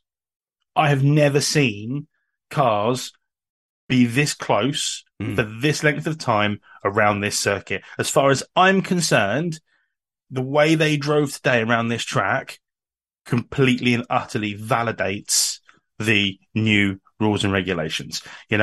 Forget what they were like at street tracks because they're tosh. But here, at what is a proper race circuit, despite it being a small race circuit, it was brilliant. They can chase and they can hound. And the brilliant thing about being able to follow closer rather than having to sit 2 seconds away while your tyres cool down is you can constantly apply pressure. And when you constantly apply pressure, people make mistakes. And we've seen it, and it's just brilliant. It's just good racing. I just love it. It's just good racing. I like the racing. I don't like the results so much, Alex, but I love the racing this season. No bias, Spanners. No bias. But you can get close. You can follow. You can do things like let people get into the DRS zone because you want to try and wear their tyres, knowing that they're not necessarily going to breeze by you in DRS. But if you're attacking, you can keep pushing. Those days of people saying, "Oh, I got within 2 seconds and then I had to back off. I had one chance to overtake." That. It's not no one happened. said that. It's good. I like it. Okay, good. Matt, trumpets. Hey, buddy. How you doing? So for the video people need you to kind of stand up a little bit. So this is a good incentive for people to check out the video version. Matt in his grey T-shirt is sweat. Oh, my goodness. Oh, my God. There is not... there's barely a dry patch of your T-shirt. I take it New York is pretty hot tonight. It's a bit warm in here, yeah. It looks like he's doing the podcast from like a wood-fired oven. What's going on? It kind of feels like it too, man. I'm landing in JFK on Friday. So what people here might not know on Missed Apex podcast is in the summer, I do make everyone turn their fans off so we can have the best possible audio quality. And the smart ones of us wear the black Missed Apex merchandise. But Matt, you can be followed at MattPT55 on Twitter. Follow Matt Trumpets on Instagram. Matt, what was your thing, or why was your thing, or who was your thing, or when was your thing of the weekend? Geez, this is such. I'm really there with this choice. I'm tired of having to choose just a thing. Okay. The simple thing, I would want to say Brussels pole lap, but you know what I'm going to say? Because I don't say it often enough. Is I'm going to say the first 8 laps that Max Verstappen drive, which gave him the victory today. Yeah, he needed a little help from Ferrari strategists. At the end of the day, it was just flawless. He passed everyone he needed to pass. And it opened the doors for the win to come to him. And especially given the fact that he had that clutch problem. And, I don't know. It's amazing. He's driving however fast, does a 360 spin, and then just passes Leclerc again like, oh, yeah, I'm going to get groceries now. I got to say, I think he kind of deserves it this time around. It's pretty good. I'm going to give my thing of the weekend to Lando Norris. Yeah, you played a little bit to the cameras, but he's a frustrated young man. He keeps referencing how his peers are doing well. Yeah, George Russell, he got that pole position. Yes, Leclerc is going off and getting race wins and challenging for the title. I think he now is feeling like he has not got the equipment to go and show his potential. And every opportunity he gets to show that he's the number one British driver, that he's the number one McLaren driver, that he is a top force in Formula One driving, he will take that opportunity, even when it's not optimal to his strategy. Lando Norris is playing the career game. I criticised it earlier, but F1 is a career game. It's not over a race. It's not over a stint. It's not over a season. It's over a decade or two if you can manage it. Alex, and this is why you got to take a deep breath and go, is this lad, is he playing to the media? Yeah, of course he is. Lando is my second favourite driver in Formula One. I adore the guy. I love him on and off the track. And he has made everybody believe that Daniel Ricciardo isn't a good racing driver. That's how good a job that Lando Norris is doing. Because because Daniel Ricciardo is number 3 for me, and I still believe he's got it. He showed he's got it the way he overtook 2 Alpines in one corner. He showed he's still got it when he won at Monza last year. But that's how good Lando is. And Lando deserves to be in a title contention car. The greats, the McLaren can't give him the greats make good drivers look ordinary. Kovalainen, Bottas, Alonso. Controversial. Jono. Wait, Jainsy, who's your favourite driver? Is it Alonso? Perez. It's been Perez for. It's Lewis Hamilton. And listen, to be fair, he was going to be my other thing of the weekend because he showed that the old dog still has tricks, that he can still pull off. The fact that he was miles behind at one point and he still only finished 8 seconds behind Max today was just testament to how great that driver is. Lewis Hamilton's brilliant at race cars. He really is. I don't think that's not too controversial. Okay, that's all our things of the weekend.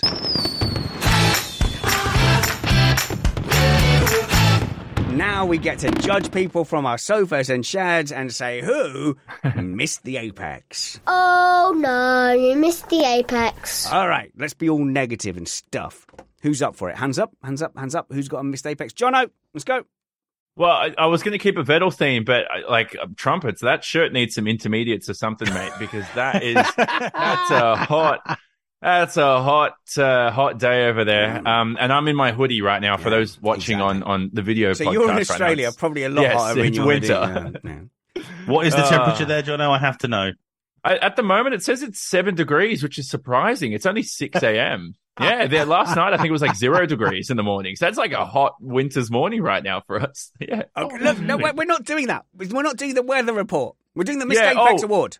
Jono. Yeah, my bad. Okay, here we go. So bad thing. Let's keep it Vettel themed. Is that he's retiring? I'm gonna miss him. He's one of my favorite drivers. I had a trio of favorite drivers growing up. It was Vettel, Alonso, Hamilton. 2 of them, well, all 3 of them look like they could be gone in the next few years. Yeah. So unfortunately, that's Yeah, that's pretty sad to me. Vettel, who just quickly, because we're going to cover this in a future podcast for sure, but who had a career where he won a race in a car that had no business winning, 4 championships. One race in the wet, but whatever. Okay. Yes. And then his career just pretty much wasn't the same after Canada 2019 when he switched those pit boards, because he just, it just hasn't been the same since that race. But that's my thing of the weekend. I'm going to miss him. Oh, right. Interesting. Okay, good. Alex, Van Gene.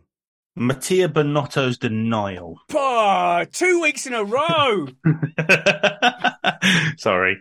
Do you know what, Alex? I'm too old and ugly to be gaslit. I was gaslit by Stefano Domenicali, by Jean Todt. I will not have it anymore. I'm too old and ugly to be gaslit by Ferrari team principals. He's in denial. The fact that he can say they didn't have the pace today is ridiculous. It's absolutely ridiculous. It looked like they were managing when they were behind George and they could have gone faster. Leclerc 100% could have gone at least 3-4 tenths of a second a lap quicker, and I believe that.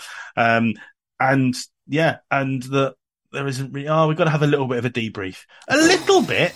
You have to go and kick stuff over, throw chairs across the room, and hang the guy who's doing the strategy out the window by his ankles. I think you went too far. I think that's too far. I would like to... That is Alex Van Gene... Metaphorically. No! Not physically. The way it sounded like endorsing physical violence, and I have to stamp that out right now. But yeah, I don't know what it is. I feel like they've gone from this team that completely instruct their drivers on what to do to now wanting to be friends with the fans and not tell their drivers what to do. Yeah. And they're now lost. They need to go back to the dark side Ferrari that none of us liked, where they can actually start winning again, But unfortunately, the 3 main protagonists who helped Ferrari be as good as they were back in the early noughties can't be in there anymore. I'll tell you what it is.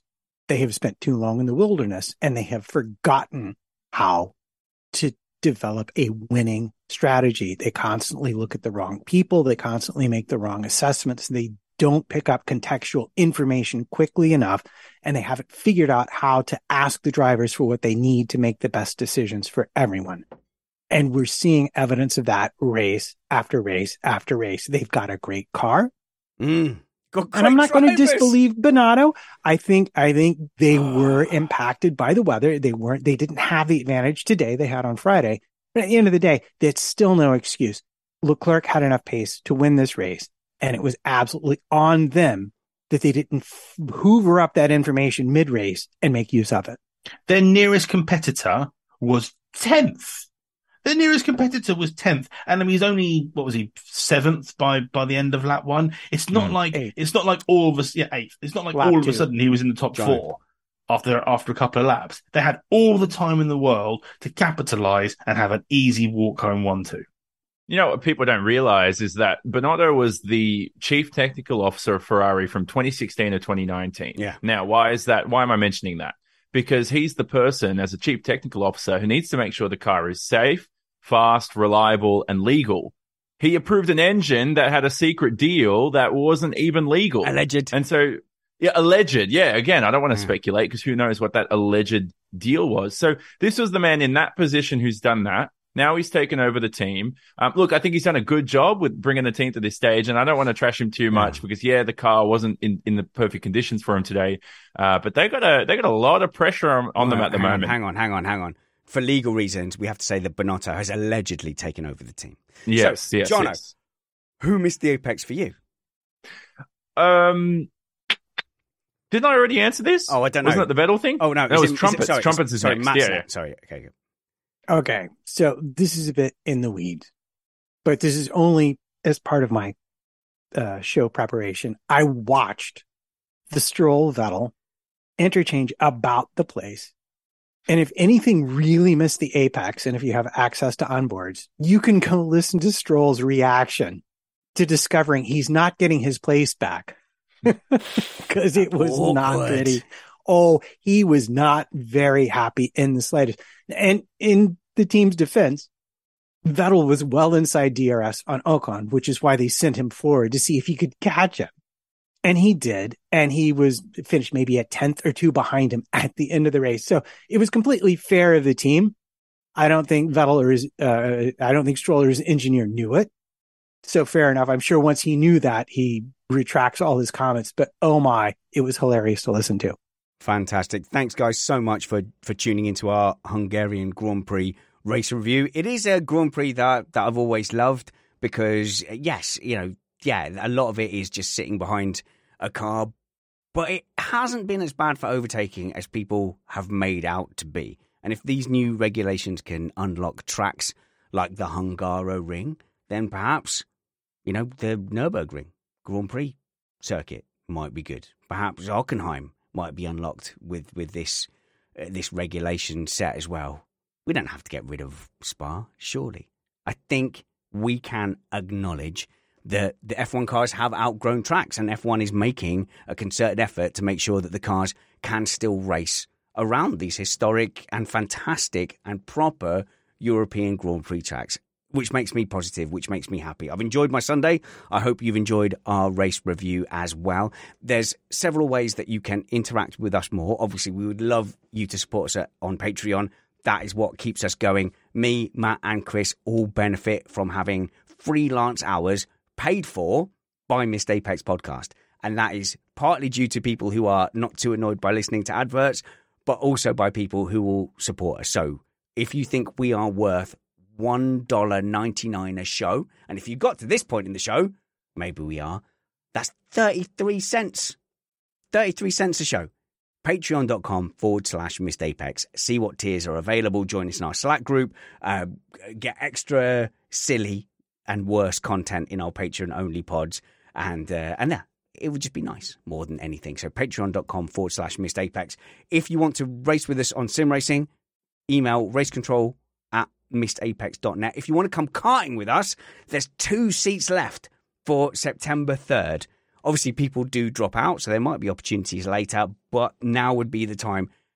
Email me spanners@missedapex.net or go to missedapex.com/karting. Now, it's a bit up in the air what we're doing for the next few shows, but is a summer break. I think we're going to do a quiz, Matt. Are you involved in the quiz? Sure. I know almost nothing, so it's always entertaining to listen to me be wrong. You and me always do the worst in the quiz. Yeah, I know. Kyle smashes it. Jono, you're going to be here for the first time for a quiz. My first ever map quiz, Missed Apex. I've never done it before. No, and Catman is a great quiz master. Alex, are you in? No, I think you're doing it in a couple of weeks, aren't you? I think I'm away. It might be next week. And also, if Kyle's doing it, I'm definitely not doing it. Kyle wins every time. Why are you not doing Kyle v. Brad again? Because that's always entertaining. Kyle has an earpiece in. Someone Googles the answers for him. Maybe, but if you want to, test your knowledge against our quizmaster, I think we're going to do that in the next week or so.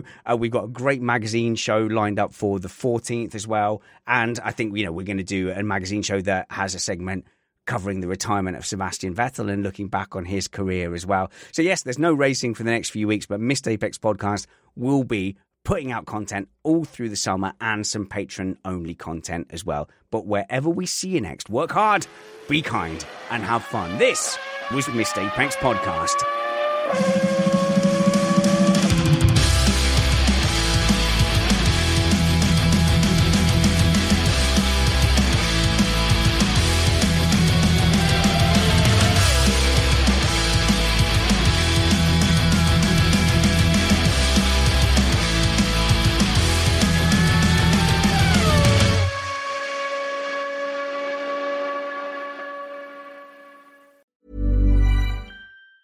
Even on a budget, quality is non-negotiable. That's why Quince is the place to score high-end essentials at 50 to 80% less than similar brands. Get your hands on buttery soft cashmere sweaters from just $60, Italian leather jackets, and so much more. And the best part about Quince, they exclusively partner with factories committed to safe, ethical, and responsible manufacturing. Elevate your style without the elevated price tag with Quince. Go to quince.com/upgrade for free shipping and 365-day returns.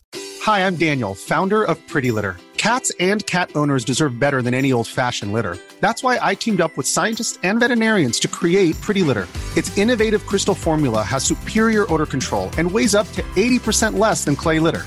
Pretty Litter even monitors health by changing colors to help detect early signs of potential illness. It's the world's smartest kitty litter. Go to prettylitter.com and use code ACAST for 20% off your first order and a free cat toy. Terms and conditions apply. See site for details.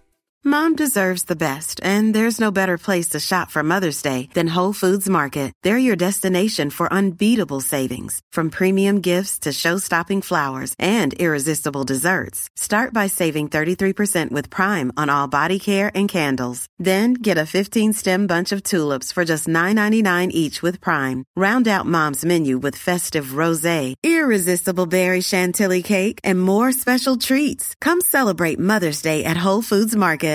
Even when we're on a budget, we still deserve nice things. Quince is a place to scoop up stunning high-end goods for 50 to 80% less than similar brands. They have buttery soft cashmere sweaters starting at $50, luxurious Italian leather bags, and so much more. Plus, Quince only works with factories that use safe, ethical, and responsible manufacturing. Get the high-end goods you'll love without the high price tag with Quince. Go to quince.com/style for free shipping and 365-day returns.